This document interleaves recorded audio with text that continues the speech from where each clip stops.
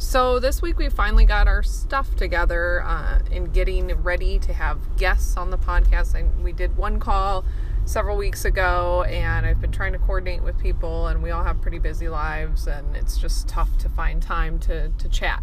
So this week I talked to Lindsay, who is in a Facebook group with me it's an e-newsletter group, and we are all Skim ambassadors. So we read the Skim, and we've shared it with so many people, so we were allowed into this group. In any case, we've both been in the group I've been in it for just a couple years. I always thought that her posts were well thought out. At times they were funny, just a really fun, good personality, somebody that I think if we were local to each other, we might be friends. I consider us, good Facebook friends.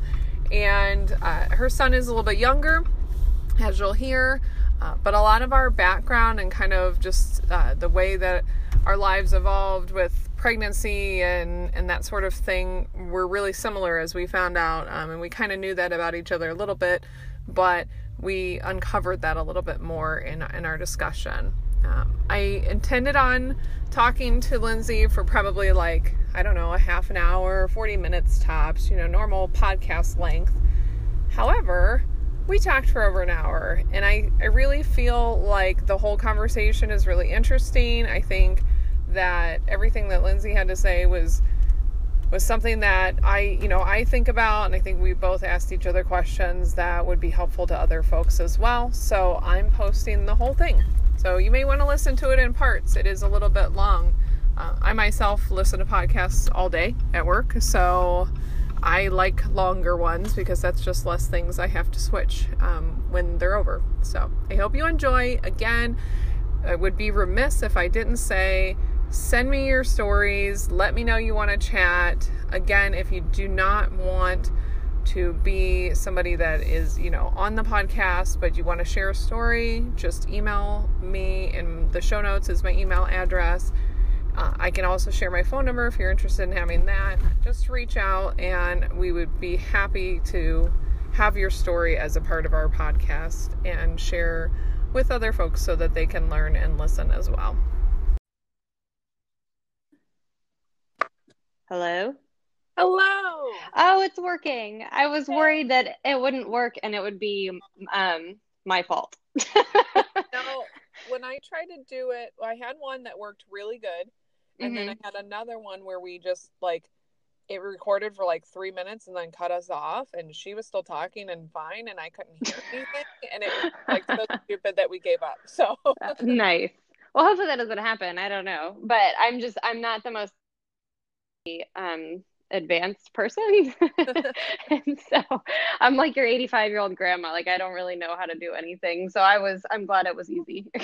Good. So yeah, we'll just hope it stays connected, and we'll go from there. I'll message you if something happens and I can't hear anything. Okay.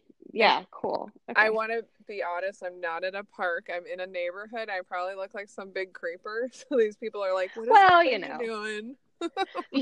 You should look on their next door page and see if people are posting about you. Yeah, I can see if anybody has a ring and doorbell, and I can just cross back and forth in front of it a few times. Start acting really suspicious. That's funny. Yeah.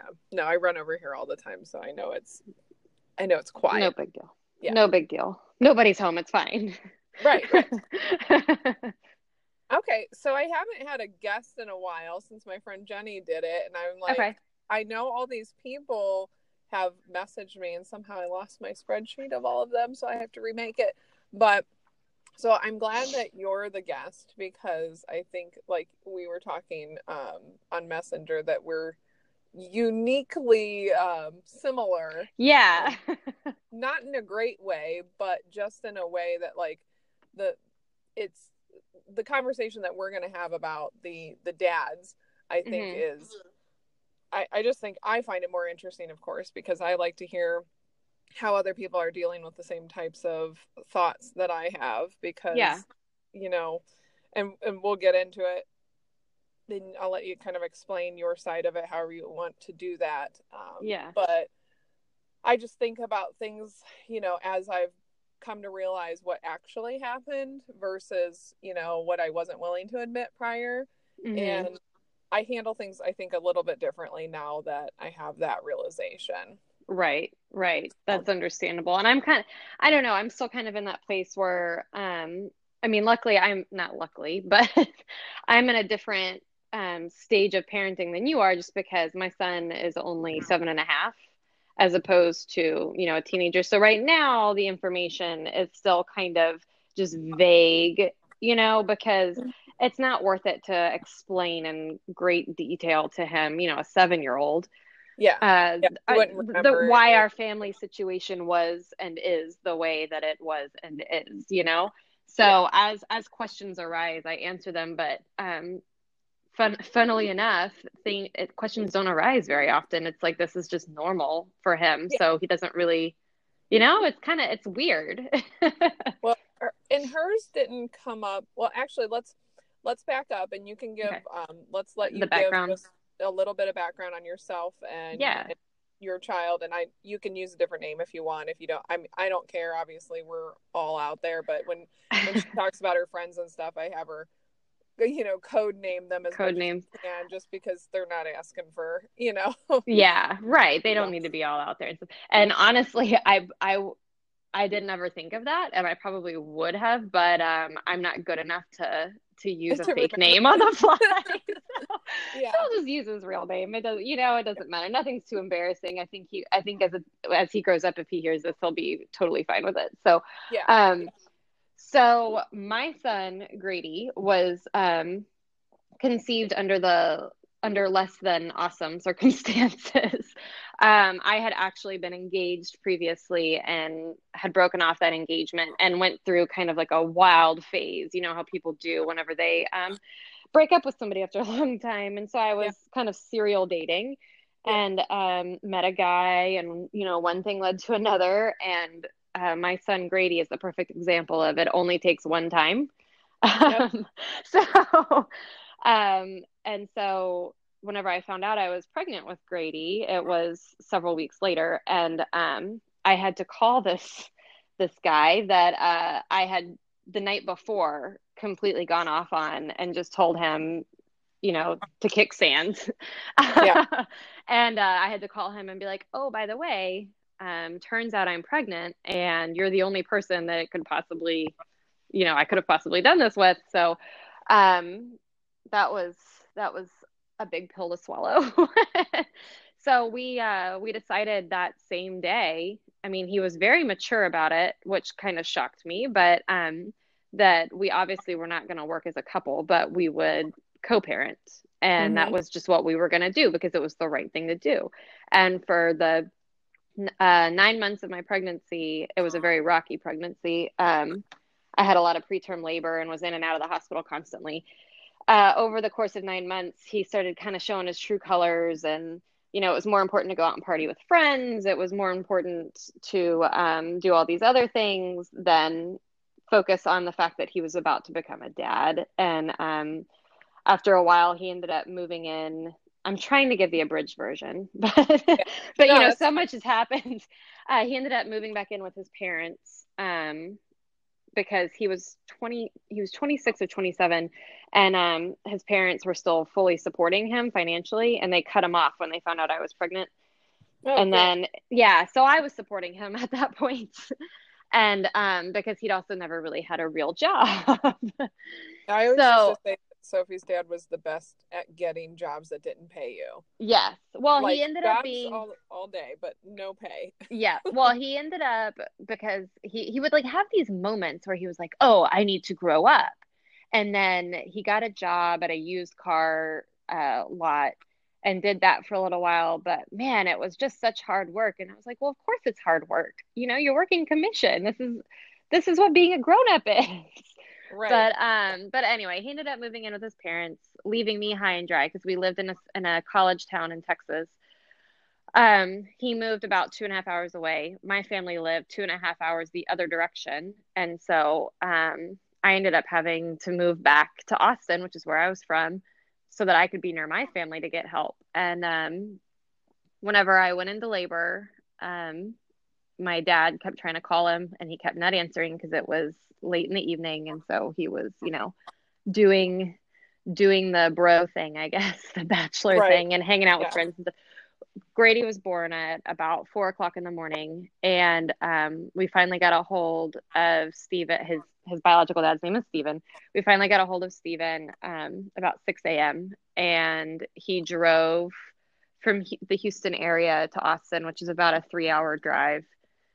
Made it, was just in awe of Grady, fell in love with him, and stayed that first night in the hospital with Grady and I, and then went home to Houston, came back 10 days later, just full of love, crying. I love this little boy so much, yada, yada, yada. And then that was the last time he saw him.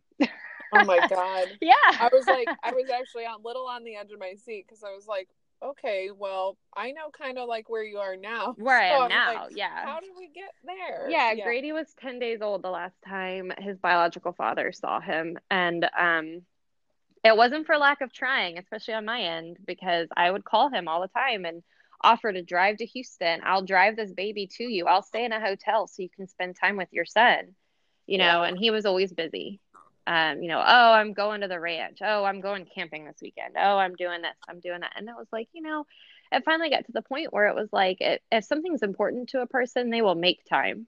Right. And A it became kid, a child. your own flesh and blood, right? Yeah. And so it became pretty clear that it just was not as important to him as he said it was. So, fade to black. That's so, I'll never wrap my head around people that can leave kids because I've known a lot of, like, not just guys, women do it too. Right. But like, so Sophie's real short version of ours is, we had the same kind of circumstances, like less than pleasant. We had been together off and on, really. Like what had happened was I dated a friend of his and was like just head over heels in love with this other guy, just like a mess. It was not a good situation. I, of course, thought he was like the best thing since sliced bread. He was a serial cheater and everything else, but I believed everything that came out of his mouth. Eventually, he dumped me. I was crushed. I was like, he was my real first love, so I was just miserable.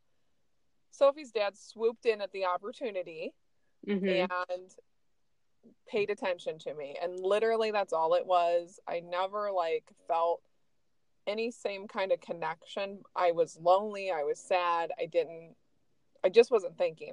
That's where we were. So, and we had been friends, so it's not like I didn't have some sort of love for him, but it wasn't right. like it wasn't that kind. And we had agreed, we kind of like I said, sort of dated, but not really. In my mind anyway. He would say otherwise. And we had agreed to go to Nashville with some friends to be witnesses for their wedding. Oh, okay. And we were not together. We were not happy with each other, but I had promised to go on this trip, and I do what I say I was going to do. So I'm like, okay, I go on this trip.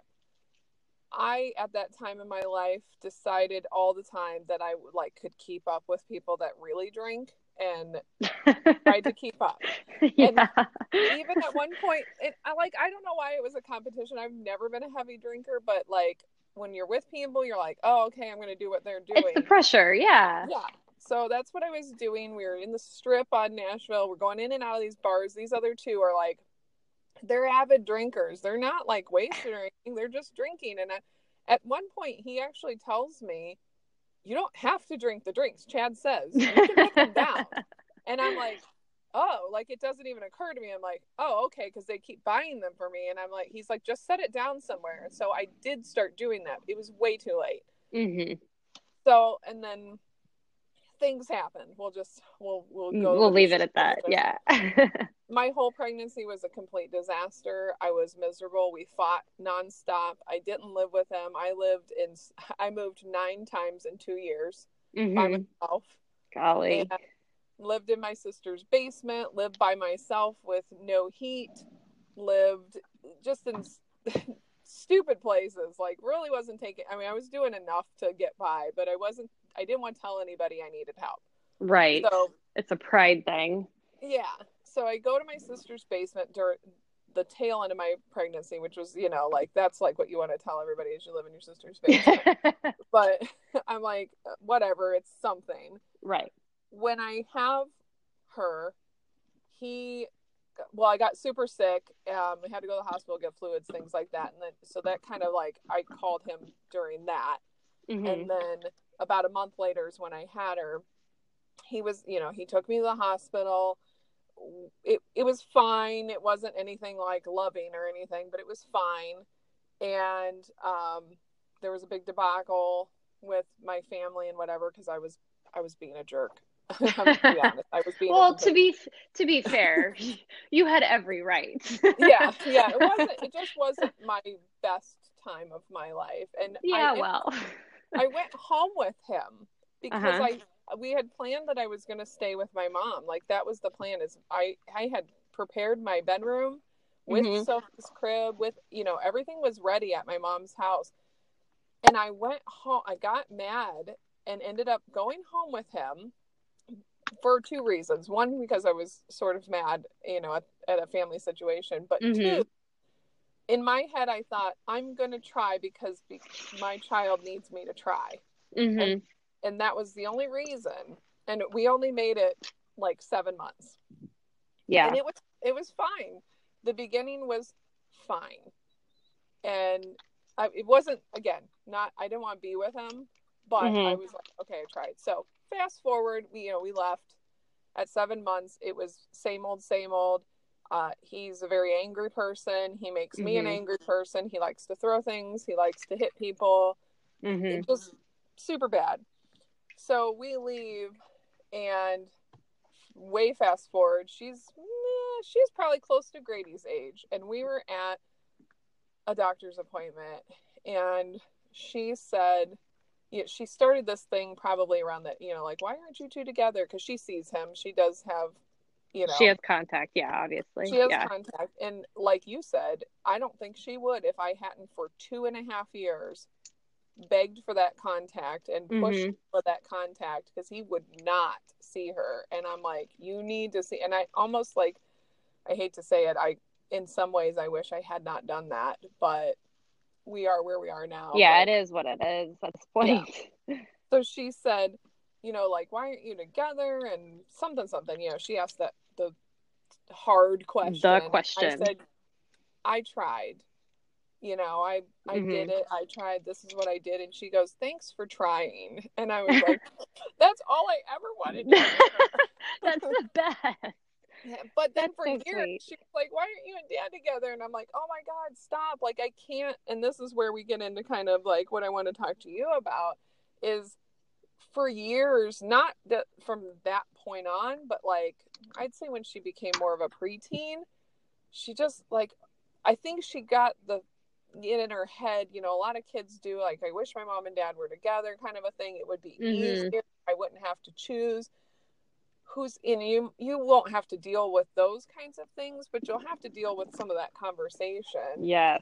On, like, well, I just don't know what you say and how truthful you are. At one point I did get pushed to the point where I told her, like, kind of what I just said to you, like, the nicest way to put it is that he's a very angry person at times, and that it made me that kind of a person in a way too. And I didn't like who I was. And I was like, this is not me. I'm like a 10-year-old at heart. I'm fun and whatever. And I don't like to be an adult. And that's who I want to be. I don't want to be this angry, horrible person. Especially for your daughter. Yeah. You don't want to be like that around. Exactly.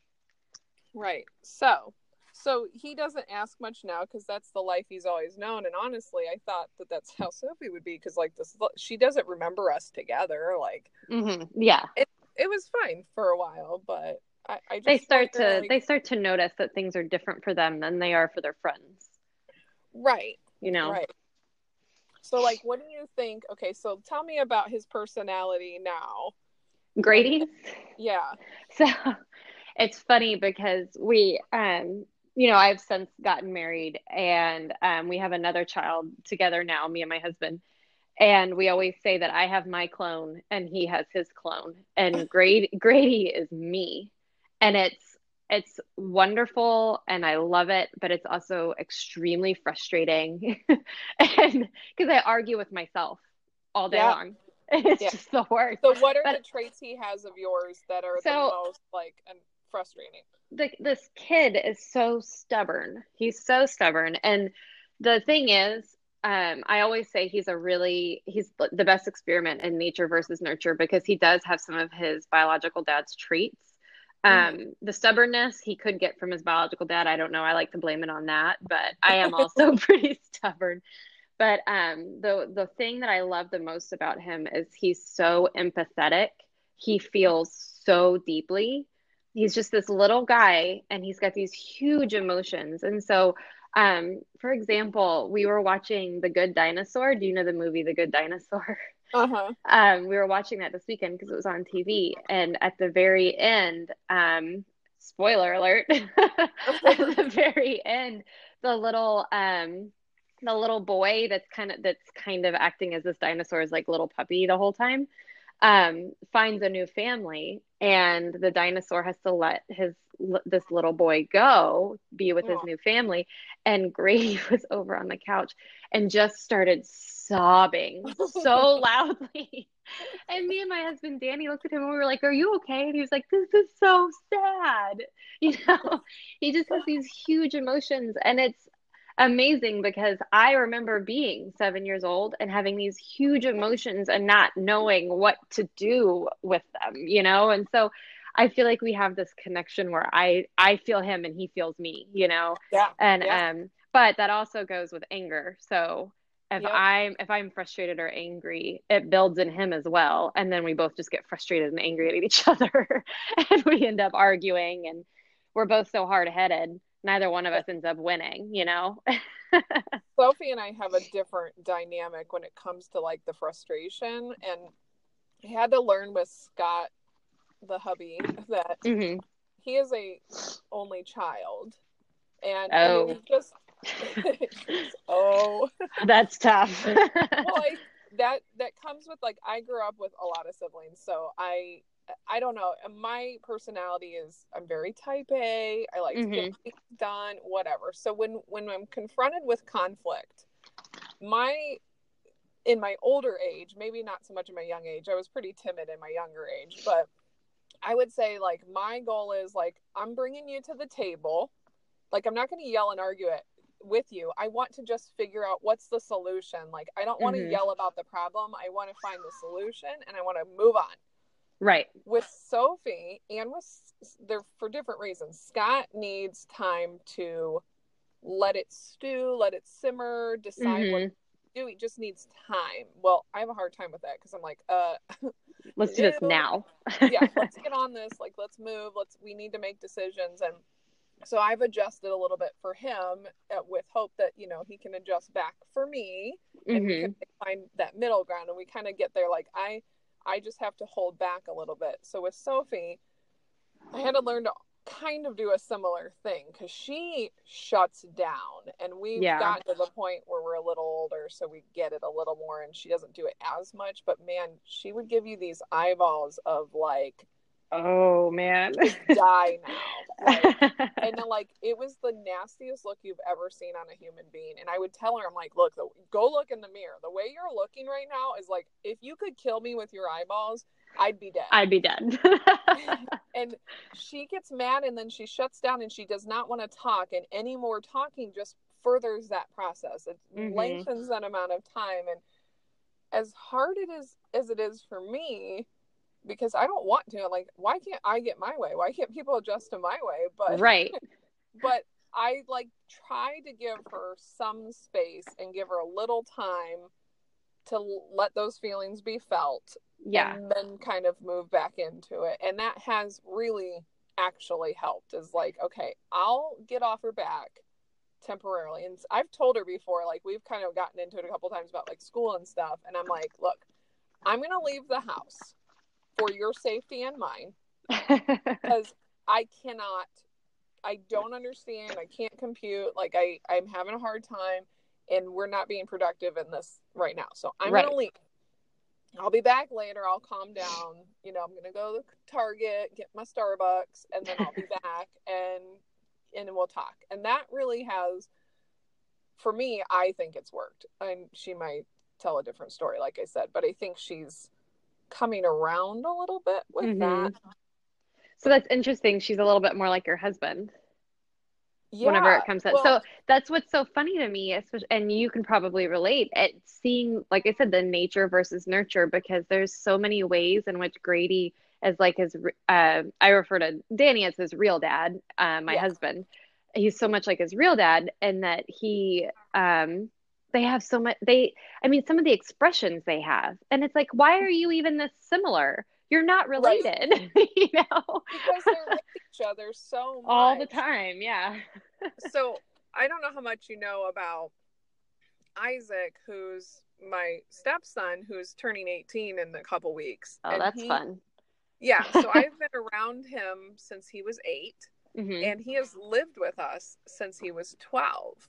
And just this weekend, and he sounds like Grady to me. Hmm. Like, he's just such a sweet, empathetic kid, like pretty chill. I mean, we've had our moments, but Hmm. just a pretty chill kid, laid back, whatever. This past weekend, Scott's mom was in town and she was staying at her house for a couple days. And I had some cash. We stole cash from Isaac to get the lawn mowed by some guy down the street. Are you really a And parent if you haven't stolen cash from your child? yeah, like he Because didn't we do answer that enough too. time. He didn't answer, so we just went through his room. But so I had the $40 to give back to him, and I told Scott's mom, I was like, he's gonna tell me, I said he owes me $25 in 4 days for his phone bill. So I said, you know, I don't even know why I'm giving him $40.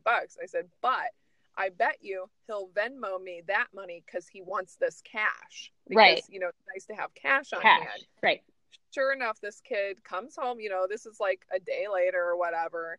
And he's standing there and we're like, hey, here's, you know, there's your money over there on the counter for you, whatever. And he's holding on to it. And Scott's like, well, you owe us $25 in a couple days. So you just want to like give it to fix us it now or whatever. And Isaac's like, I'd rather Venmo you so I can get this cash. And I looked at Scott's mom and I was like, see, like I know that child so well. Yeah. so well. Like I know his feelings before he knows his feelings because he's predictable in a good way, like in a really good way. Right.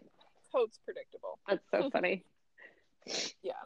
So, and he had, I won't go into it because that's not what this is about, but maybe you've seen it in some of my posts because that's the only place I can post stuff like that. He had his own battles. I mean, really, like he is a kid, great kid, not a problem, never in any kind of trouble, really, nothing major, except for the time that his girlfriend's dad showed up on her doorstep. That was fun.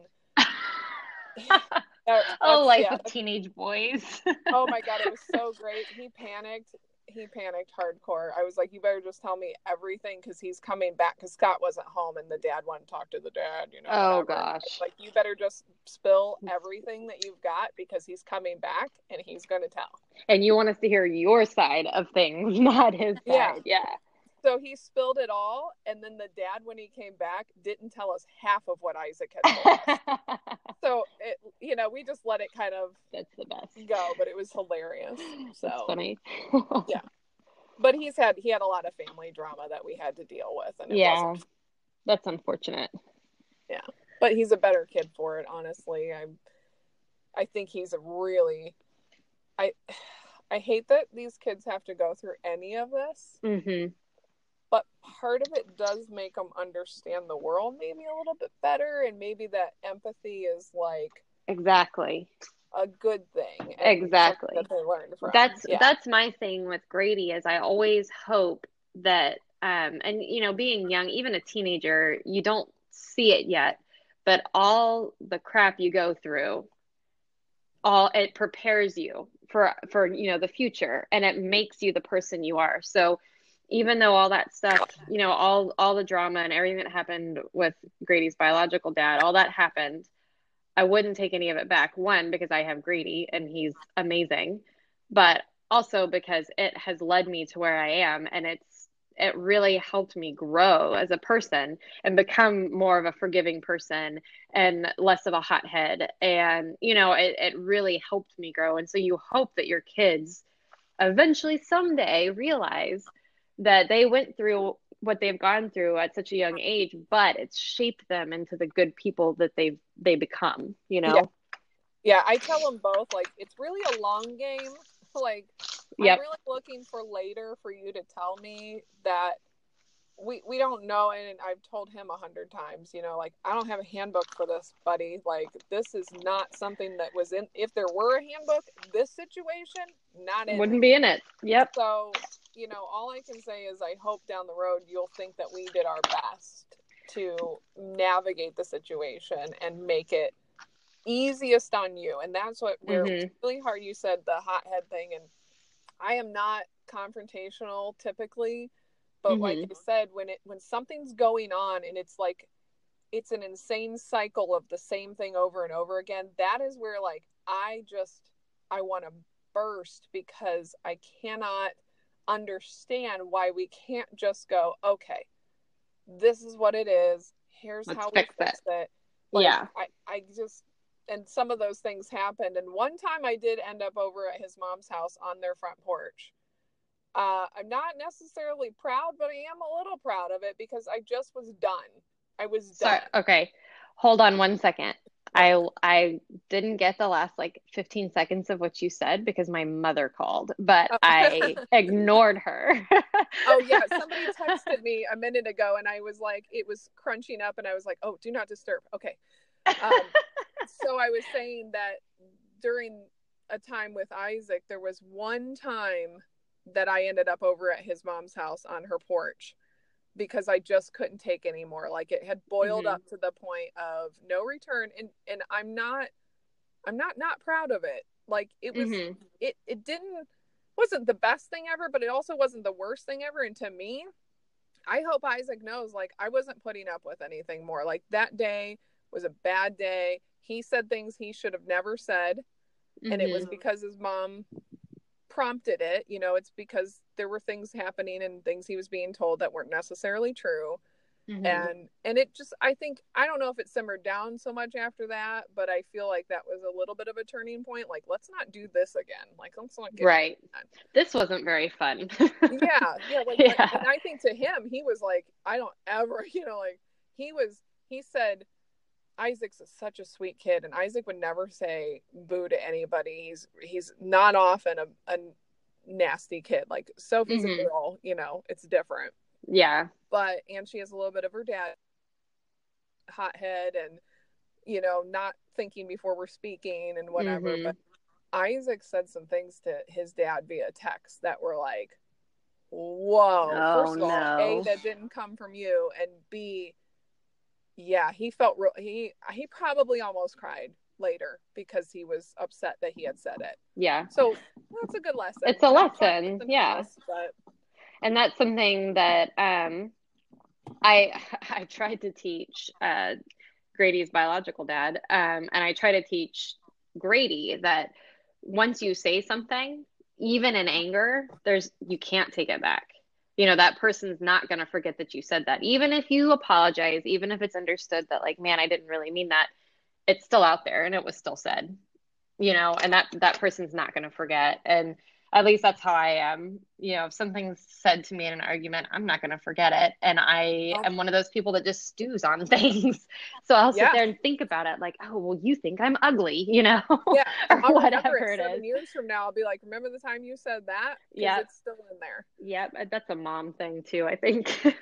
Yeah. Well, and Sophie's dad, and this is a conversation we have too. And like I said, like, our real drama started, she was around like 11 when shit went sideways. And it was bad. It was really bad. And we've come a long way. So I'm really appreciative of where we are now.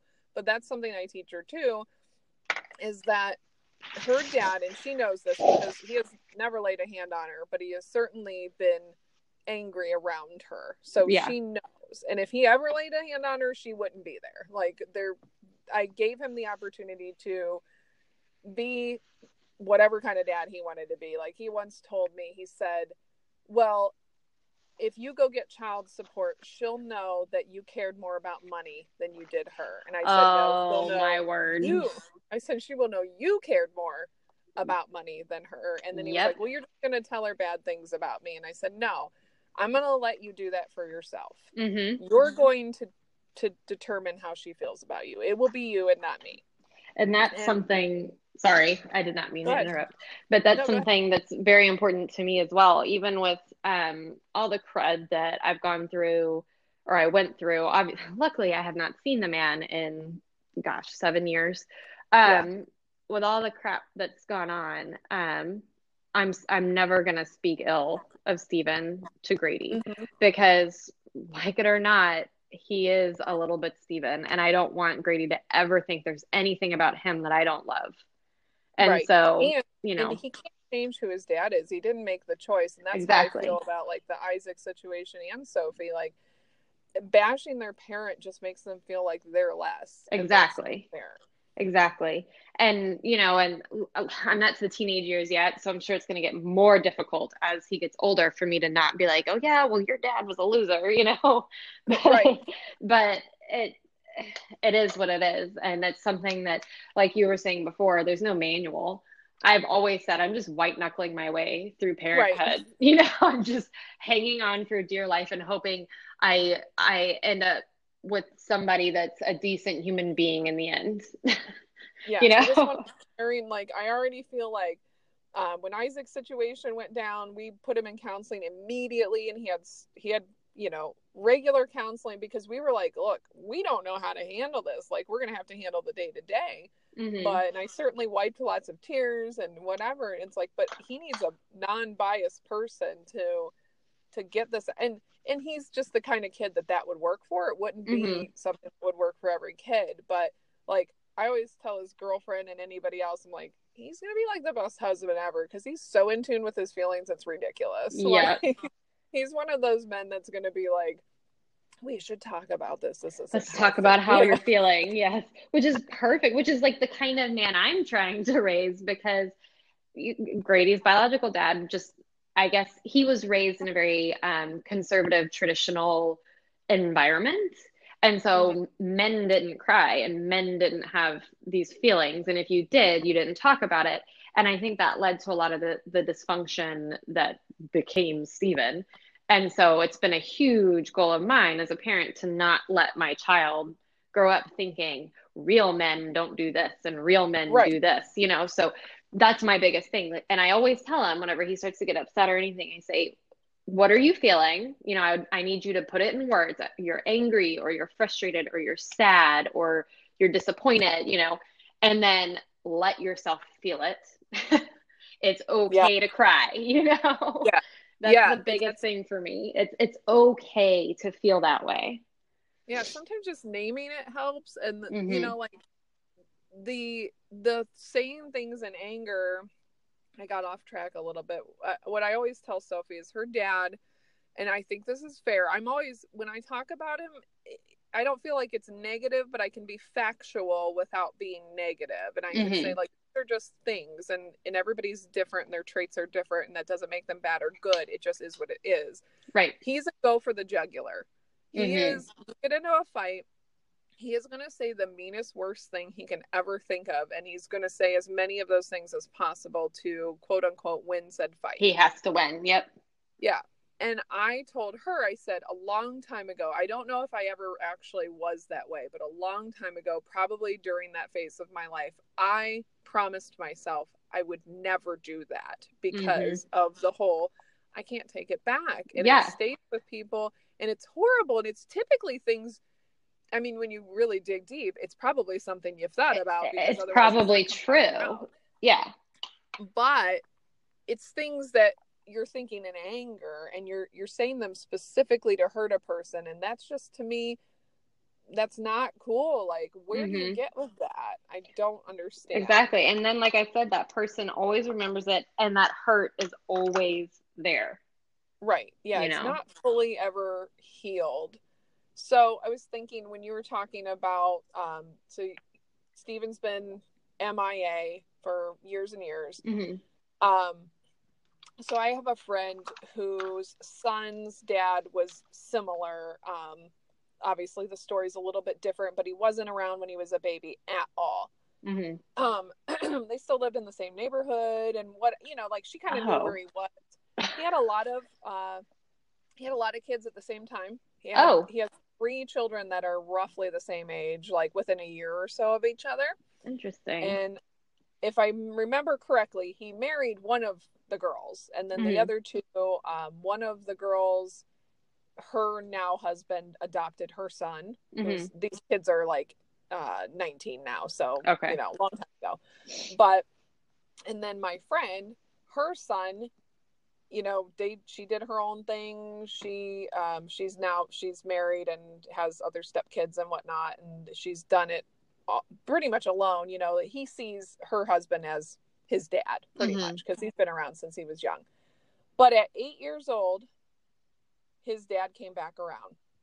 And his dad came back around. I don't know if Steven pays child support, but his dad came back around. One of those guys that likes to come back and go, well, if I see my child, then I don't have to pay as much money. Oh, because I don't have visitation.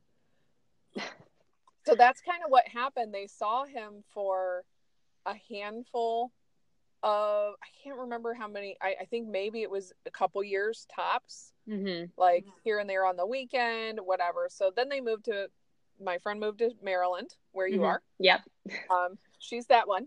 And they would say stuff like, well, we don't have his number, so we can't like reach out to him. It's like, okay, wait, did you just say you didn't have his number? Because you're telling me my number. You're talking on my number and saying you don't have his number. So what?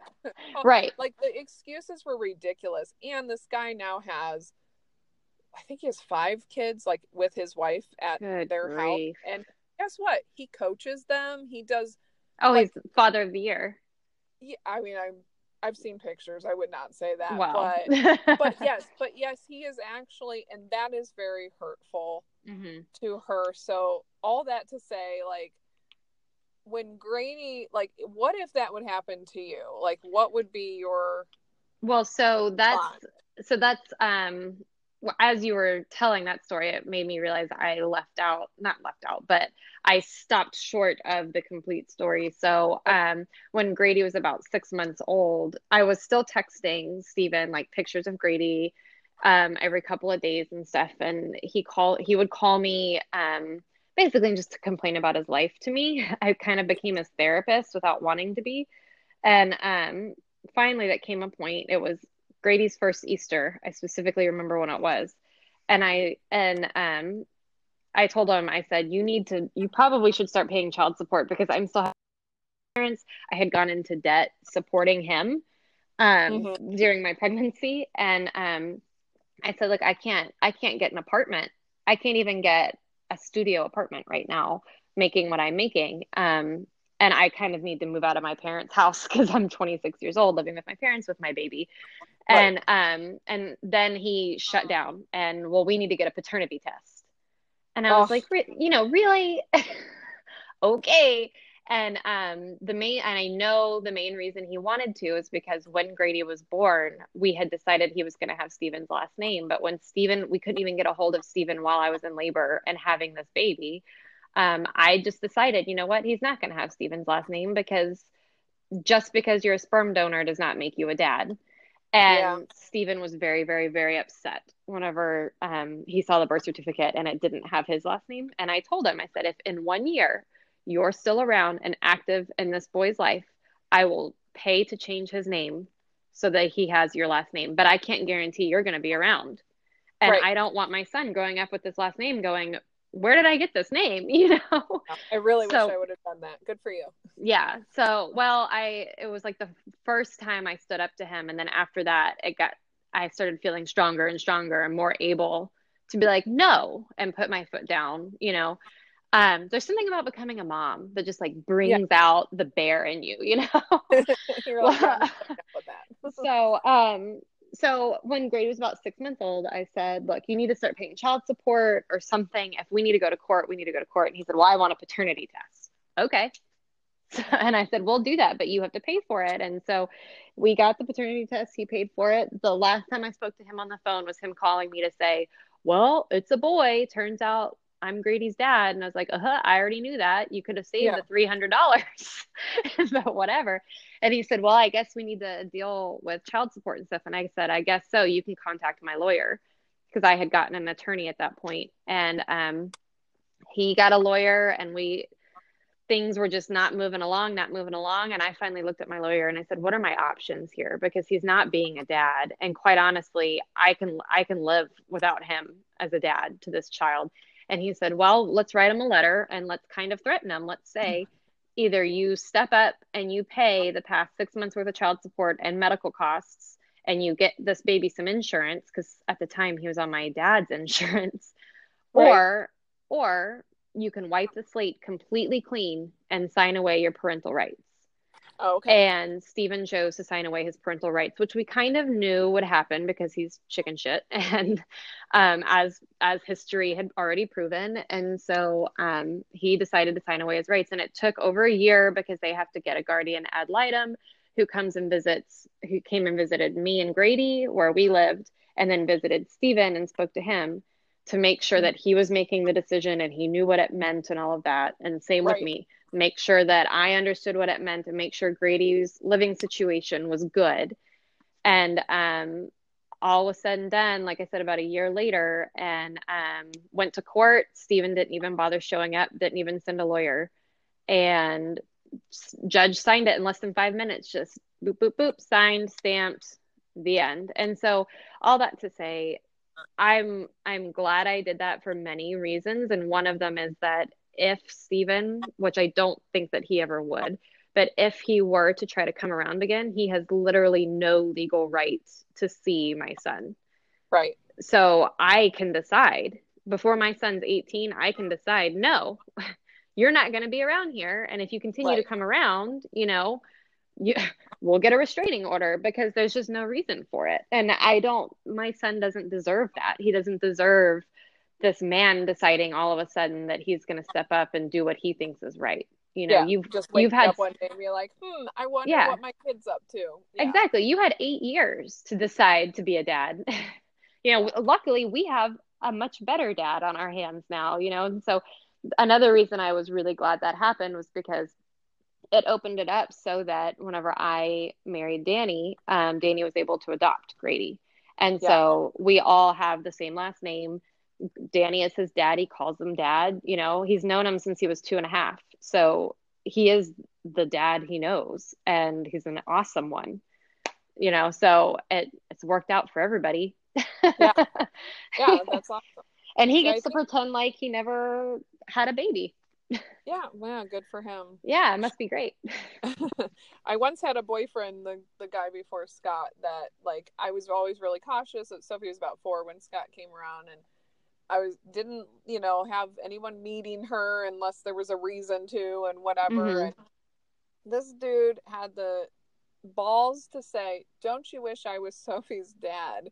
Oh, like we were at lunch or something, and I was like, "No, she has a dad. Like, yikes.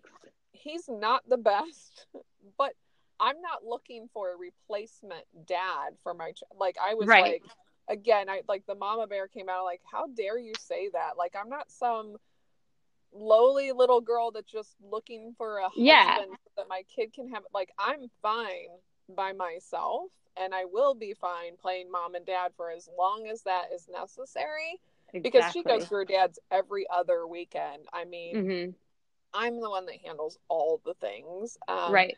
Scott and her have, over the years, gotten closer. I've even like had conversations with him and asked him, like, look, her dad's, he's the best he's going to ever be. Like, right. It's not going to get better. He's always going to be Chad. And there's negatives to that, as far as making a daughter feel valued and feel important, like a woman should. And I said, I need you to help me there, because I don't want her no matter which way she ends up swinging, I don't want her to devalue herself and not be someone that's like, I just think about all the things that I let myself go through. And I always consider myself a pretty strong, independent girl, but I put up with some stupid stuff. Right. So, and if you can save her from that, then so be it. Yeah, and I don't know if it'll save her, but maybe she'll wake up quicker than I did. I don't know. Yeah. We always hope they learn from our mistakes, but I know. They don't listen. That's the whole point in the teen thing is they don't, like, you're like telling them and you're like, can you please latch on to this idea? I already learned it for you. Right. Like, let me be your example. And so we talked way longer than I thought we were going to, which is great. I think we talked about good stuff. Yeah. So let me ask you one more thing, since we're a teen podcast, but I think it's like just thinking through like how to finagle these crazy things with your kids regardless. So as you're looking, let's say double Grady's age, like now we're to this 14, maybe we're going like, I will tell you middle school is the worst. So I'll back up to I even remember middle school. That's how traumatic it was. So, yeah. So like, what do you fear for him? Like, maybe even like the personality he has now, like I'll give you an example. Sophie has always been a kid that wants to be friends with everyone. All strangers, all people. It's funny because she's really shy, but at the same time wants to be friends with everybody. And she wants everybody to like her. I'm sure that's I have that kid. That's Grady. Yeah, and that has hurt her. He's, he's a boy, so it may not be as bad, but that has hurt her real bad in middle school because she lets people walk all over her and goes back to them. And that's been an opener. Middle school girls are probably the worst humans on the planet. So, and I say that as somebody who was once a middle school girl. So I feel like it's okay for me to say that. So my biggest fear, this doesn't tie completely into your question, but my biggest fear as Grady gets older and learns a few more details and maybe understands a little bit better the situation. My biggest fear is that he'll grow up and one day be mad at Danny. Boys and their dads fight. They'll get into an argument and something might come out of his mouth like, but you're not my real dad or something like that. That's my biggest fear because I know, first off, that would just be a dagger through my husband's heart because my husband is his real dad. He has changed a number of diapers. He has, wiped his butt maybe even more times than I have.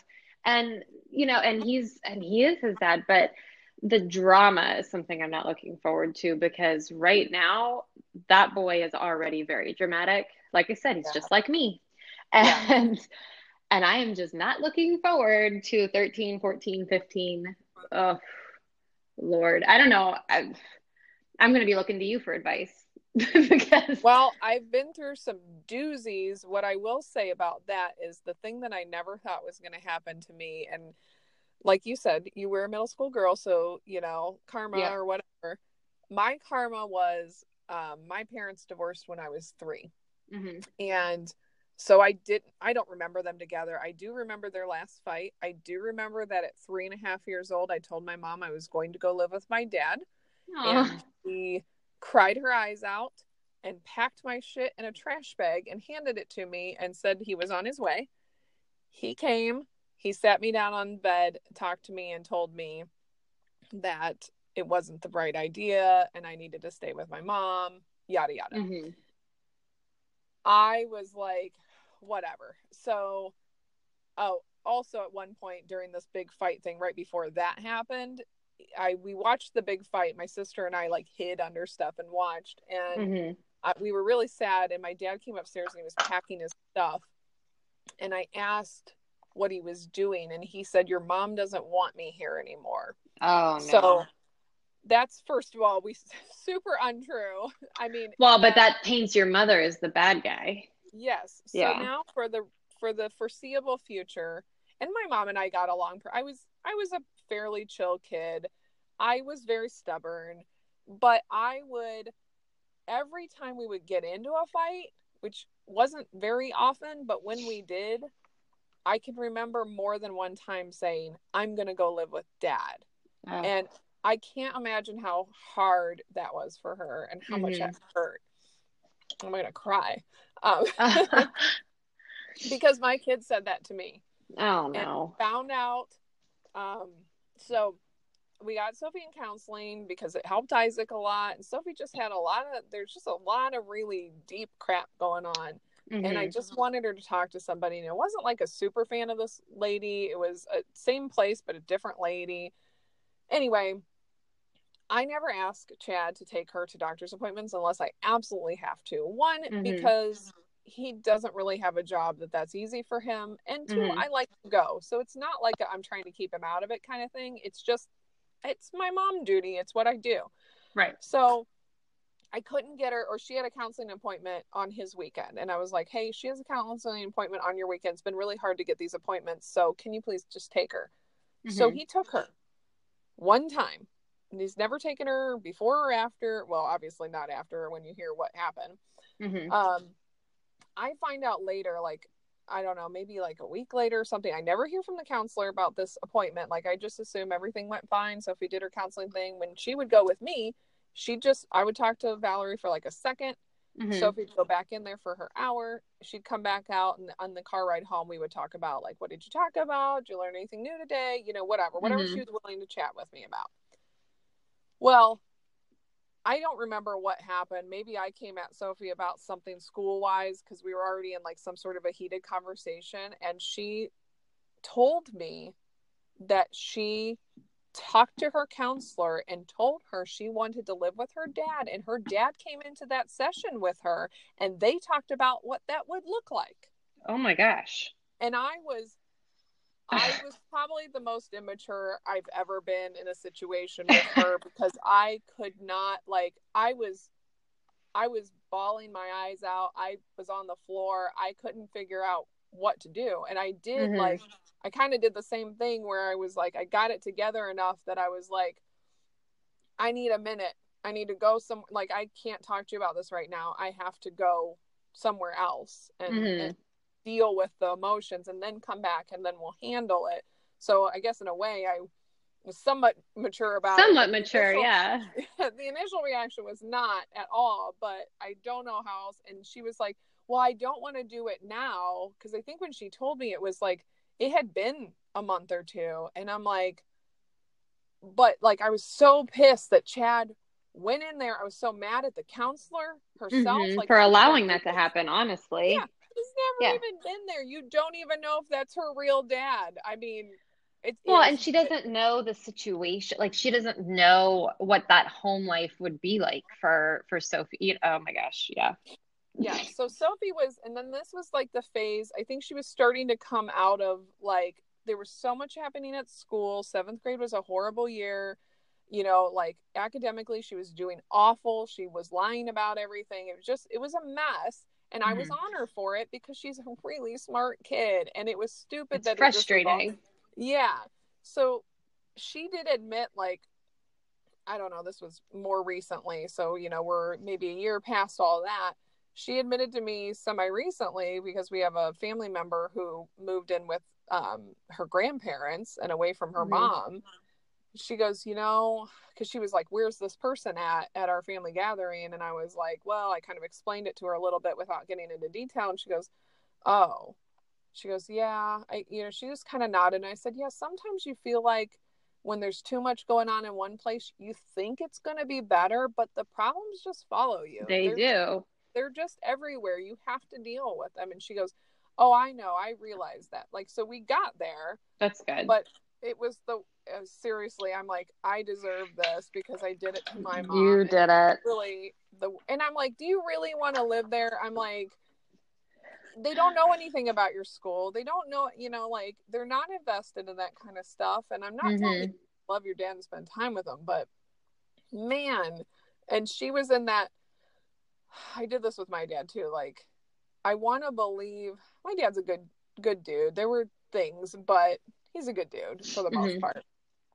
And we got into it a couple times here and there, but I always had these starlit eyes for my dad. It was that girl loves her dad. The girl loves her daddy thing. Yep. And I thought my mom made my dad leave. You know, that's like sitting behind me. I didn't find out till about 13 that none of that was true. And Mm-hmm. something else happened in our lives that I was like, son of a bitch, all this, like, I know what really happened now. And I think she's, thank God, somewhat like a quarter of the way, like starting to get why I did some of the things I did and how Mm-hmm. things have, just rolled over time. And so that makes me happy, because it's like, okay, so the long game is, I'm going to keep struggling and keep trying to be more mature than the kid. Sometimes it's Mm-hmm. hard, Well, but yeah, especially if yeah. they're anything like you, because you're fighting with yourself. Yeah, and you find yourself, I know you do, like bantering back and forth with them, and I'm like, oh my God, I'm not like, this is not getting us anywhere, because This is just I stupid. realize it's happening. Yeah.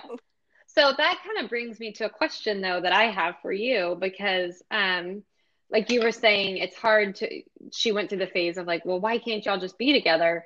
Yeah. And my thing is kids don't realize that sometimes parents are better not together. Like Mm-hmm. it would actually be worse for you if we were together, you know? Yeah. Do you think she's there where she understands that? Like it would actually be much worse if my mom and dad were together. Um, I would say, if I had to give it a percentage, I'd say she's like 80% there. We're not quite there. I think she's even said things. And again, this was not too long ago. We were having a conversation about sometimes she doesn't want to go to her dad's house because it can be stressful there, or maybe Mm-hmm. he's working all weekend, or for whatever reason. And she was talking to me about it. And we started to get in, like, I noticed myself going somewhere where I didn't need to go, and like Mm-hmm. maybe even like talking like I would be talking to you about it, and maybe being a little more open about how I felt about it. And I go, you know what? I'm not going to bash your dad. And I said that to her. I said, I don't feel like that's not my job. I'm not supposed to be doing that. I don't want to Mm-hmm. sit here and bash your dad. I said, I will give you advice, and I will be strong for you, and I will be here for you if you don't want to go, and all those things. But I don't want us to start a thing Yeah. where we bash him, and we joke because he's the worst time manager on the planet. Yeah. So that we will joke about, like, oh, she'll be like, oh, what time did dad say he was going to be here? And I'm like, well, he said 4, but we all know that could mean anywhere between That's 4 and probably 7. 5 o'clock. Yeah. Yeah, we don't really know what time that is. So she gets that, and she, like I said, she was hardcore, like, I don't understand why you guys can't be together. She was very upset when I told her about the last time I was there, that we weren't really together, but it was Valentine's Day. She was a baby. We had gone out to dinner. It was his older son, who was a teenager at the time. Like, I want to say it was like 13 or 14. Sophie was a baby, like not even a year old. And we went out to dinner, and don't ask me why. This is that whole, like, I was like just miserable and alone, and it was easy to do that instead of be alone. Mm-hmm. So we went, and I ran inside a Kohl's because I feel like I didn't have, like, maybe she needed an extra blanket or a coat or so. I don't know. Something. Somehow I was prepared for her, and I had to run into the store. While I was in there, he went through my phone and saw that I had a text from a guy that invited me out to a bonfire. That's literally all it was. I honestly didn't even know the dude, or we were like acquaintances somehow or whatever. That's all it was. Mm-hmm. And Jan and I weren't together. Like, we were not a couple, so there's no reason that it would have mattered. But he got livid with me and was yelling at me. And now, mind you, the kids are in the back seat. A baby who's not even 1, And a teenager, and who is 14 or whatever. And he starts driving down a fairly busy city street that's like a big 4-lane street, 70 miles an hour. It is a 35-mile-an-hour zone. He's going 70. He's driving my car. Oh, my goodness. He's flying down the street, and I'm crying and yelling and begging him to just slow down because the kids are in the back. I'm begging him to stop because it's my car. I'm telling him, let me drive. I'm telling him, pull over and get out, anything. Just stop doing this. The kids are here. We somehow, luckily, got home in one piece, got back to his house. He still had my dog at the time because I was living with my mom, but my dog, she has allergies, and so I didn't have him. And with Sophie still in the car and him and Kenneth went in the house, I was like, I'm taking the dog. Like, I'm breaking the rest of the ties. Like, we're done. Mm-hmm. Me, my dog. I get the dog in the car. I'm an idiot. So I went back and said, can I have some dog food? Turns out I have to feed this thing. Yeah, turns out it's late at night and I don't really want to stop and get dog food. To which he grabbed a giant bag of dog food and proceeded to attempt to dump it all over my head. He was only somewhat successful. He grabbed at my finger, and I had a ring on my finger he had bought on my ring finger. It was not an engagement ring. It wasn't anything like that. It was just like some $30 ring, and I just happened to be wearing it there. And he was trying to pull it off my finger, and it wasn't working because, you know, like, your hands are poofy and you're in a fight. Yeah, like right. That's not gonna happen. He reached in the sink for a knife. Oh my gosh! And cut himself. Not like go to the hospital. He probably could have used some stitches, but he cut his thumb or something bad enough that it stopped what he was doing. I shut his door. It was one of those, like, when you walk in the house, you either go down in the basement or up in the kitchen. So I was right by the door.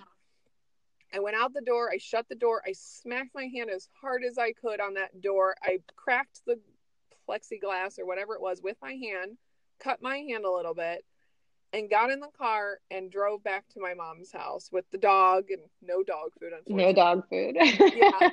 And on the way back, with, you know, my car's stuffed full of crap, you know, I got the kid in the back and I'm crying, but at the same time, I'm like, I looked at my hand and I'm like, oh my God, like, why am I doing, you know, like, he had done really ridiculous things before that I put up with that I shouldn't have.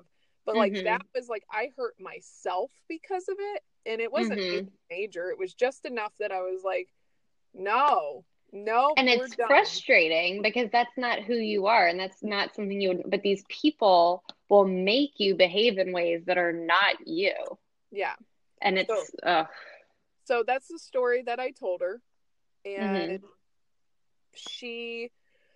I probably, you know, smoothed out some of those details and wasn't quite as crazy about it or whatever. And she kind of got it, and like, and then, but later it kind of came back to bite me a little bit. And she said, you know, like, well, now I feel bad about my dad. And what, you know, I said, you know, I didn't tell you for that reason. I told you because you wanted us to be together. And I was trying to explain to you that relationship was volatile and it was bad. We were not good together, and I became a worse person and not a good mom. And I left because I wanted to be a good person and take care of you in the way that I needed to take care of you. And so it was important to me to leave that situation. And so later, I think it sunk in a little bit more, but I felt like I got backed into a corner and I didn't have a choice. Like, she just kept pushing, and I was like, look, there's a really good reason, I promise. Exactly. And it's hard because if it is something like that, or like with Steven, he's just so immature and he was very verbally abusive. Luckily, he never got physical, but it was just verbally and emotionally. And it's one of those where it's like, if you have to explain to them, how do you make it not sound like the other person's the bad guy? Because in reality, they kind of are, you know. It sounds like Chad kind of, not that he's the bad guy, but in that specific situation, he escalated, therefore you escalated, and that escalated him even more. And it's like, there's no way to tell that story that it doesn't make both of you sound bad, but him especially, you know. And that's kind of where I'm at. Like, how do I explain things and not be like, well, it turns out your biological dad's a piece of shit, you know? Because at the end of the day, that's really what it comes down to. Well, you know? He's just got to figure it out on his own. So, do you know Isaac's situation? Like, I don't need to get into, like, okay. Isaac's mom went away to a place with bars on it. Oh, okay. Oh, I think I kind of remember this. Yeah, and I don't want to get into detail on that, but to me, this was tougher because Isaac was, I feel like, as a kid, like you and Grady, like, very connected with his mom, extremely empathetic. She stayed home with him when he was a little kid. You know, they didn't do daycare. He was with her. They were very bonded. At times when he would come over to our house in the beginning, he would get kind of panicked at night. Not that, I mean, him and Scott are also incredibly bonded, great, connections, but it's Mm-hmm. different with your mom. And he Right. would get like upset or miss her or whatever. And they would talk on the phone.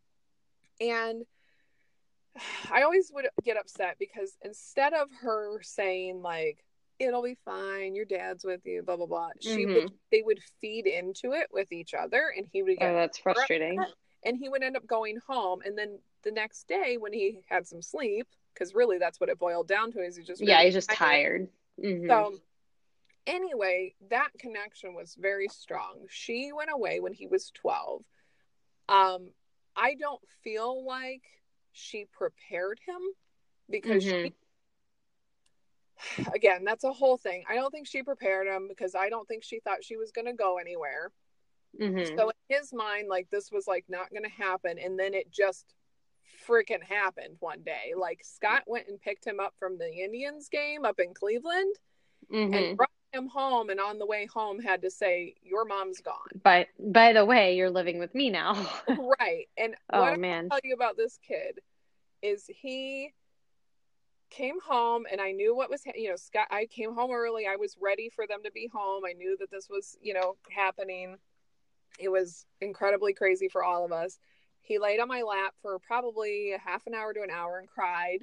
And when he got up, he said, well, and this isn't the only thing he said, but he just says out of nowhere, well, we won't have to ask to get my haircut anymore, and laughed. And we were all like, I said, child, you are like the most resilient kid I think I've ever met. Because, That's so funny. there were times where it got really crazy and she was not honest with him. So here's what we had to do. Like, I probably had more heart to hearts with him than Scott did during this time frame, because he needed it. And I just happened to be there when the, shit would hit the fan for him. Because he would hold it in, and then, something at school would happen, and it would, And then everything comes out. Yeah. Yep. So I would tell him, I'm like, look, and I don't know if I feel good about this or bad about this. It's still like to be determined. But I would say, I told him some facts. I told him how I felt about the situation, as far as like factually, like what I knew and what I believed. And because she was being dishonest in some ways and not sharing with him what really happened, he was, sticking up for her, and he felt very, like she's in there for no reason, and other people are bad. But I would tell him, I said, look, I know your mom loves you in the best way she can, which to me is a little bit of, like, in my mind, that's a cop out. Like, I'm just saying, right. like, whatever. She loves you in the best way she can. I don't doubt that. I know your mom loves you, and I know you love your mom. And I would constantly reaffirm that to him. Like, you're a part of her, this, you'll get through this. Everything is going to be fine. But there are some truths here that I feel, and you're welcome to talk to your counselor or whoever else about it. I encourage you to please talk to other people, and don't just listen to your parents about this stuff. You need to talk to friends, and you need to have good, close relationships with friends or whatever. And I'm not gonna lie, we mirrored his phone for a while, so I do know that there were times that he did talk to friends, and he really did share with them like the dirty laundry of what happened. And we watched over time where he would tell one version of the story, which was her version, and then at some point it switched. At some point he locked on to, this is what actually happened, and their relationship is still okay. She's back now. He sees her on the weekend one day, and then during the week one day, usually. That's his decision. It was that way by court order for a while, but it's free game now for him to do whatever he wants. He is a creature of habit. So he does he likes a schedule. He likes permanency. He likes that. So he just doesn't think to do more, which is fine with me, to be honest. But it makes it easier. Yeah. And I think they've become accustomed to it, and it's fine. But I have heard him put her in her place before. Oh. Which is weird, because I don't think he would ever talk to Scott or I like that, or other adults, but one Mm-hmm. time we were in the car and we were going job hunting for him because he had asked me to take him. Mm-hmm. And she called while we were in the car, and he talked to her on the phone, and I think she was still on probation at this point, so there were still some restrictions on her or whatever. Mm-hmm. But I heard him going, "No, Mom, it was my idea. No, it's fine. It was my idea." Because he was like 15, maybe going on 16. He was still young. Mm-hmm. And he was like, "Mom, it was my idea." And then they wrapped up the conversation and got off the phone. Then she called back again because very like, I don't know what the word for it is. She can't stop herself when she gets into a heightened state of emotion. She will just keep at it. Mm-hmm. Like she'll call a bunch of times, she'll text a bunch of times, like all that kind of stuff. She will not let up. Mm-hmm. So anyway, she calls a second time. He kind of reaffirms it again. He's not quite as snippy. He was snippy the first time. Mm-hmm. And they get off the phone and I go, "Isaac, you know how this is good." I said, "In a couple hours, she'll simmer down and it'll be fine." Mm-hmm. And he goes, "Oh, I know." Like he knows. So He knows how she is. I feel like if you are factual and comforting and you don't make them feel like they're that person and whatever, Mm-hmm. I always say a lot like, it's not bad or good. Like, and to be honest, is that how I really feel? No. I don't like how they behave.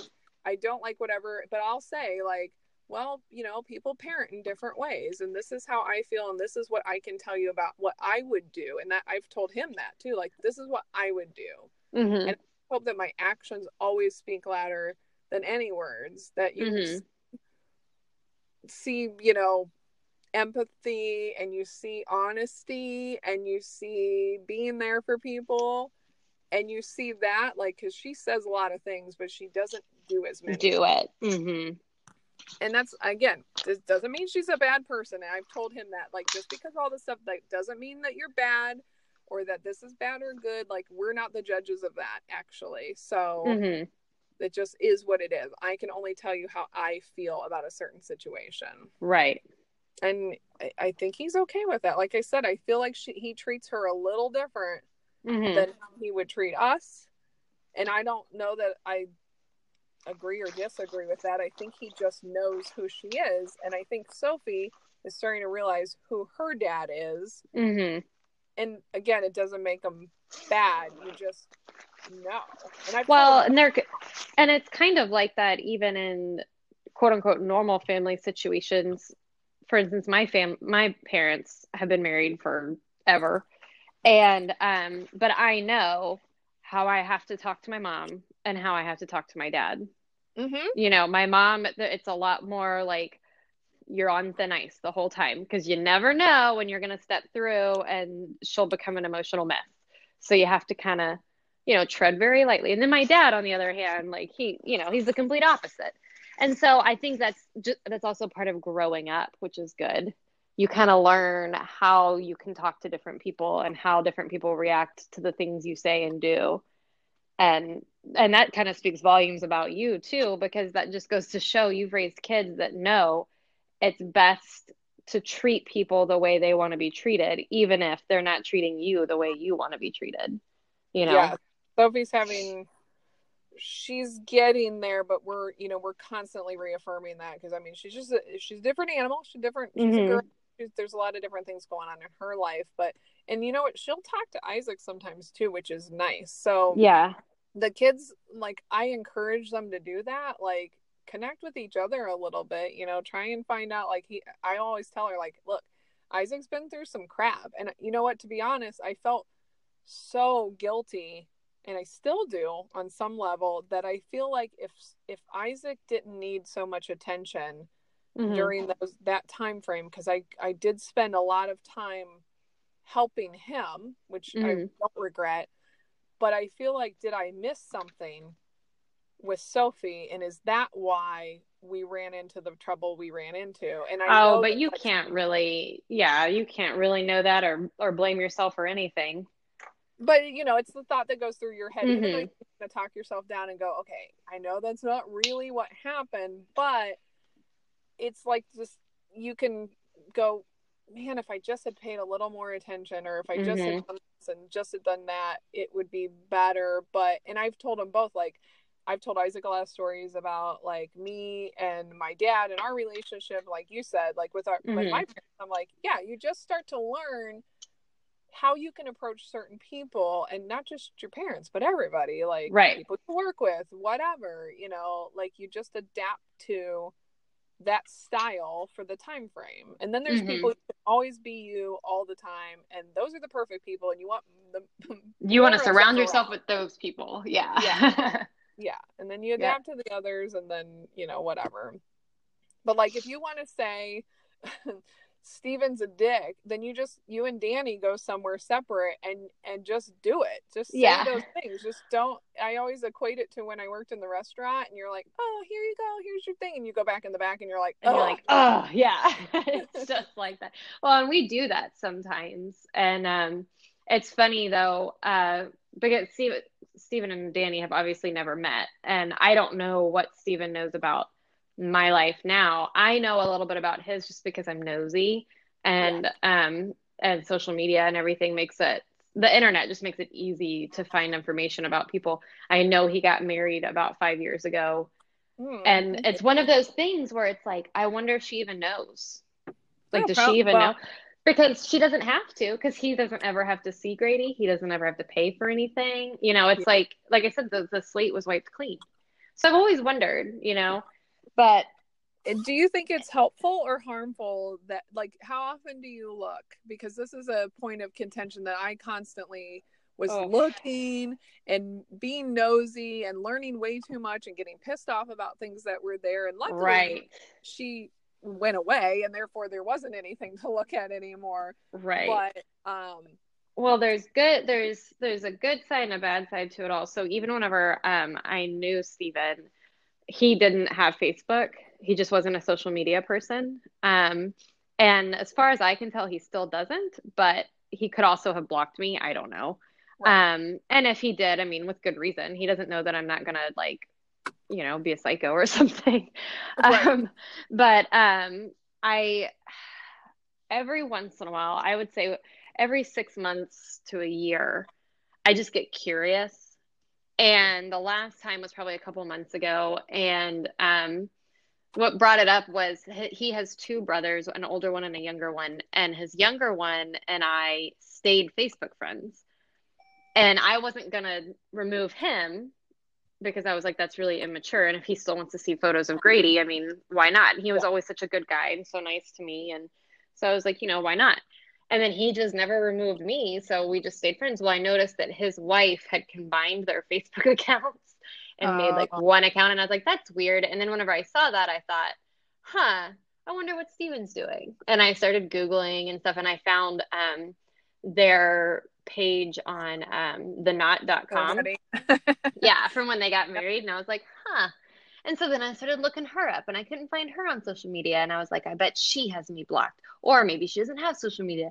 And it didn't take very long to figure out, like, she's a teacher, where she teaches and all that, because all that stuff's online. You know, schools have websites, and they list the teachers and stuff. Like, you Google a name of a teacher, and their school website will pop up. And so I found all that out, and then I got to. This is going to make me sound so creepy and obsessive, but I swear I'm not. It just, once you go down a rabbit hole, you just get I know. sucked I'm the worst rabbit holer ever. Yeah. And so then, you know, I have internet friends, and I had brought up to one of them what I had found, and they were like, well, what's her name? And then my internet friends start searching, and they start finding information, and they found a picture of them at church, and they, you know, all these things. And it was just like, okay, guys, now y'all are becoming obsessive, and I don't even care that much anymore. So like maybe we should stop. And you're like, no, I'm done. Like, I was just curious if he got fat and bald. Like, that's all I wanted to know. That's all you ever want for somebody from your past is fat and ugly. Like, those are the only things you want. That's all I wanted to know.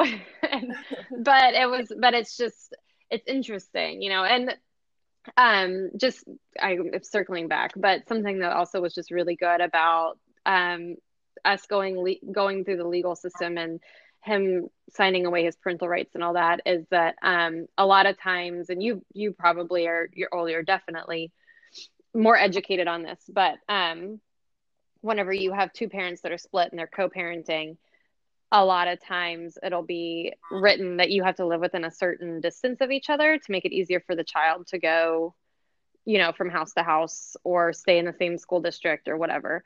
Yeah. He lived near Houston, and I at the time was living in Austin. And then, as you know, in the past 4 years, I've lived in three different houses, and we've moved completely across the country. We lived in Austin, and then a year after buying that house, we moved to Memphis and lived there for 2 years, and now we live in north of Baltimore, Maryland. And so I wouldn't have been able to do any of that, Yeah. with him. And so that was also part of it. Was I was like, I wonder if he's still living in the same small town right down the street from his parents. And yep, he is. Isn't that funny? And it's And I'm like, like, so, good for you, I guess. But part of his problem was his parents. They oh, were very, very, they just had like a death grip on him. and it And kind of proves that it people sucked. don't change. Like, No, they don't. You want them they to, don't, but they they don't. won't. And I've told Sophie that too. I said, I even told her the thing where he thought I was going to talk bad about him. And I told him like he would have the opportunity to make whatever impression he wanted. And Mm-hmm. I said, and here's the thing. I said, people can change, but people are just driven to be the same typically. And they Mm-hmm. really have to want to try to be different. And has he changed a little bit? Maybe, but not a lot. Like there's been some things, and luckily, so with Isaac, Scott and his mom were married, so of course they do Mm-hmm. have all the paperwork and everything, and we Mm-hmm. only recently got child support. They had worked out something when they first split, and there wasn't child support, but there was, and whatever, and then we had to fight her for child support because she wouldn't help us with anything, but whatever. So with Chad, I didn't take him for child support ever, Mm-hmm. actually. We, at one point, I bitched about it enough. I think that's really exactly what happened, is that we agreed on an amount. And I Mm-hmm. said, this is what I need. And honestly, he just paid it. Like, it wasn't always as regular as I would like it to be. Mm-hmm. But for the most part, of all the bad things he's done, that's not really one of them. That's Well, not that's as good. a complaint. And even most of the time when I ask for, like, oh, hey, band camp's coming up, it's $300 and some dollars, will you split that with me? He Mm-hmm. will. And I try to give him enough of a heads up that he can pay it, like, okay, it's due by this date, like, I need it Yeah, give then. them a couple weeks or whatever. Yeah. Yeah, and I'm still typically the responsible one. Like, sometimes they'll be like, oh, well, I can't get it till blah blah blah, and it's like, oh, okay, well, I guess I'll just pay it now, you just pay me when you can, Yeah. like, Yeah. she's a child and it's due this date, I don't have a choice, like, it has to happen. And Isaac's situation can be really similar. It's like, if we ask for something above and beyond anything, Mm-hmm. or even like medical bills way back, it was like fighting tooth and nail. Like, Mm-hmm. she doesn't like giving money to us specifically, Mm-hmm. but she'll buy Isaac stuff all day.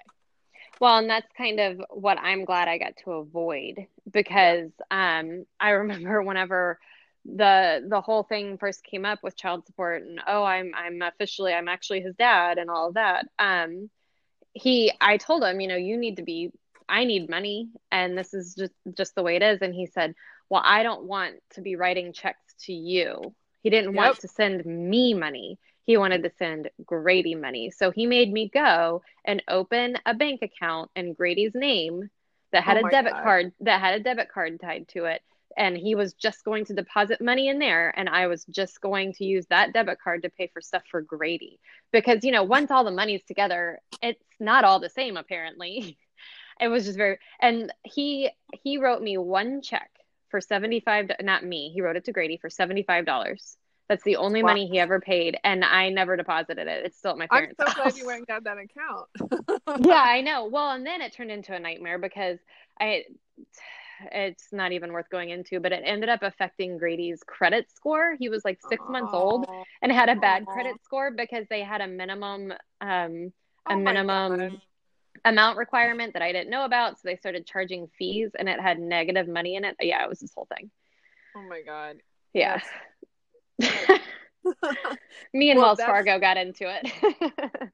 so Isaac has he has epilepsy and he has medication, and while we had an HSA, the medication was, I don't know if you deal with HSAs, but we have one, yeah. Okay, so his medication was $300 a month until we hit deductible, which didn't happen until September. Good so grief. We don't have that anymore. Thank God. I have really great insurance now, and it's barely $10. So whatever. But when that happened, we were like, we need help. His medicine is $300 a month. We need help with this. Like, that's a lot of money, and he has to have it. Right. And she was like so against it that she'll first of all, she'll drag it on for a century. But her solution was, go send it to the pharmacy. I will stop at the pharmacy and pay half, and then oh my gosh, come pick it up. And I was like, what? Scott was like, no pharmacy is going to do that. That's the most complicated situation. The only way that would work is if we both went together and then like, split it. But that is the dumbest thing ever. When it's like, what do you think I'm going to use the money for? Because you give me $150, like his medicine's $300. Like, I have to buy his medicine. And like, we kept fighting with her about it while we're paying it still because she's fighting about it. It was like, but it's the same thing as that stupid checking account. It's like, really, it's all the same money.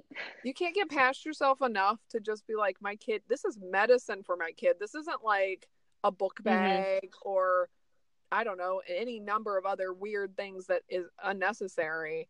This is like, well, and even if it is unnecessary, it's kind of none of her business.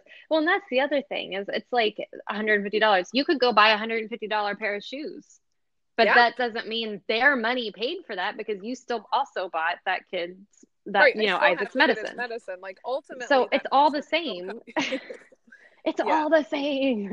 Yeah, it was, so you couldn't drill that through Steven's head, but thank goodness I don't have to deal with it. Yeah, and that's what happens when you have bitterness on all sides too. Because and that's what would have happened with us. It would have been ugly all the time. I'm so glad it's not. Yeah, well, and we're gonna have a little party when Isaac turns 18, so that we can be like, you'll be done. Until he gets married, and you'll have to go to a wedding with her. Look, I'm gonna have to see her at prom because I'm not missing out on pictures for prom. I didn't think about that. The things you don't think about. Like, I've told Isaac, I told him a couple, maybe last year sometime, there was a point, like, she and I have actually had times where there was, like, way back in the beginning, it was very civil and very fine. We would even sit somewhere near them at, like, his games and stuff, like, not, like, next to them, but close enough and talk and whatever. And then all this happened, and all of a sudden, we're awful people when you did a bad thing. But we even had conversations after that because I'm like this, I don't like it when people don't like me person, and I would try to like fix it. And there were times where it seemed like that maybe could happen, but honestly, I think she's got a lot of mental stuff going on, and there's just been too much that has happened. And I just decided at one point, I told him, I'm like, I've tried a couple times, and I'm sure that you know enough by now. I said, I'm done. I'm not going to try and connect with your mom anymore. Like, I'm calling it a day. I've stressed myself out way too much. And I said, what I won't ever do though is put you in an uncomfortable position. If you are, if it's prom or if it's this, I said, I'm not going to miss out on your big moments, and I'm not going to make you uncomfortable. So those are the two things I will always promise you, is I will not do anything to upset you or make you uncomfortable. And I will promise you that forever. So wedding, whatever. But, and she's been like, since he could drive, she's been less of an issue really, because we don't have to deal with her. He gets to be the transportation. Yeah. So we don't have to so she's kind of been off the books for a bit unless it has to do with money, but I'm still going to be happy that I don't have to. The good part of me that wants things to be fair and nice and whatever, even though I think what I think about her, I still don't think that I still think she deserves some things as a mom and blah, blah, blah. I don't have to worry about that anymore. I feel like I get to like get this weight lifted off of me that once he's 18, I don't have to think about what she thinks anymore, ever. Exactly. Like, I don't care, because in my mind, I'm his mom. Mm-hmm. Like, yeah, he has a bio mom, but I'm here. And at this point, I've spent more time with him than she has. And, you know, it's not a competition, but that means something. I put a lot of effort into that kid, and I'm proud of who he is. Yeah. We're at 92 minutes. I was wondering how long we'd been. Yep, 92. Yeah. I think I've been packing while we've been talking. Well, it's great though. Like it's a good conversation. It's nice to talk to people who have similar situations too, because it's like you just want to know how other people and I don't often talk about it. I don't ever get to talk about it, you know, especially since we moved to Maryland. Nobody here, I mean, we're not like keeping it a secret, but nobody here has any reason to think that Danny is not Grady's biological dad. Right. It has come up sometimes, like when we go to doctors and stuff, Danny will start filling out his medical history, and then we both go, oh, wait. Yeah. That doesn't matter. Yeah. Or, you know, or people will ask how long we've been married, and we'll say, you know, almost 3 years. And you can see them kind of doing math in their head. They're like, wait. And it's like, and then I'll say, oh, Danny adopted Grady, or, you know, whatever. And, oh, okay. But it's funny because in Memphis, we were just engaged, and then we got married while we lived in Memphis. So people kind of knew what was going on. But here, we're just a family. Like, we're just one big ball family. So that's nice. Yeah. So it is nice. But then I do realize sometimes it gets confusing whenever I start talking to people as though they already know. It's like, yeah. Isaac and I will go to, like, I used to take him to the doctor a lot too, because I just always had an easier to get out of job. Mm-hmm. And I'm a Metzler, and so is he, and so it's easy to assume. Yeah. And we were at the dentist not too long ago, or the orthodontist, and I went back because Isaac's been taking himself for like a year because he's had braces for centuries, and I'm like, okay, you know, like, give me an update as to what's going on, and, you know, I'm just kind of, you know, our dentist wants to know. And so the guy was like talking to me, and he goes, yeah, so he has this little, like, his lip juts out in this certain way, and blah blah blah.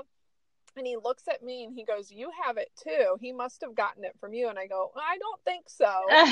We get that all the time. Yeah, he kind of giggled, and I said, it's probably from his mom or his dad. I said, we're not biological. So that happens to us all the time. People will say, oh, he looks just like your husband. And we just go with it because it's not worth explaining. Like, and passing by somebody and target, oh my gosh, she has his dad's eyes. And it's just like, yep. Yep, sure. You know, whatever. Or I just like men with blue eyes. I don't know. Well, and when you put younger kids next to an adult, you find ways. If you want to see similarities, you can. You find ways. Yep, it's true.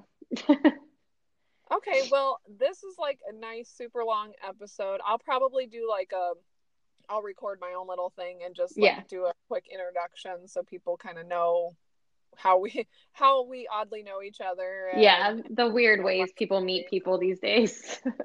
I think it's like awesome and yet silly. Like, Scott and I met on MySpace, so we like to tell people that. Danny and I met on Tinder. Yeah. So it's like MySpace. At least Tinder still exists. MySpace, does that even exist anymore?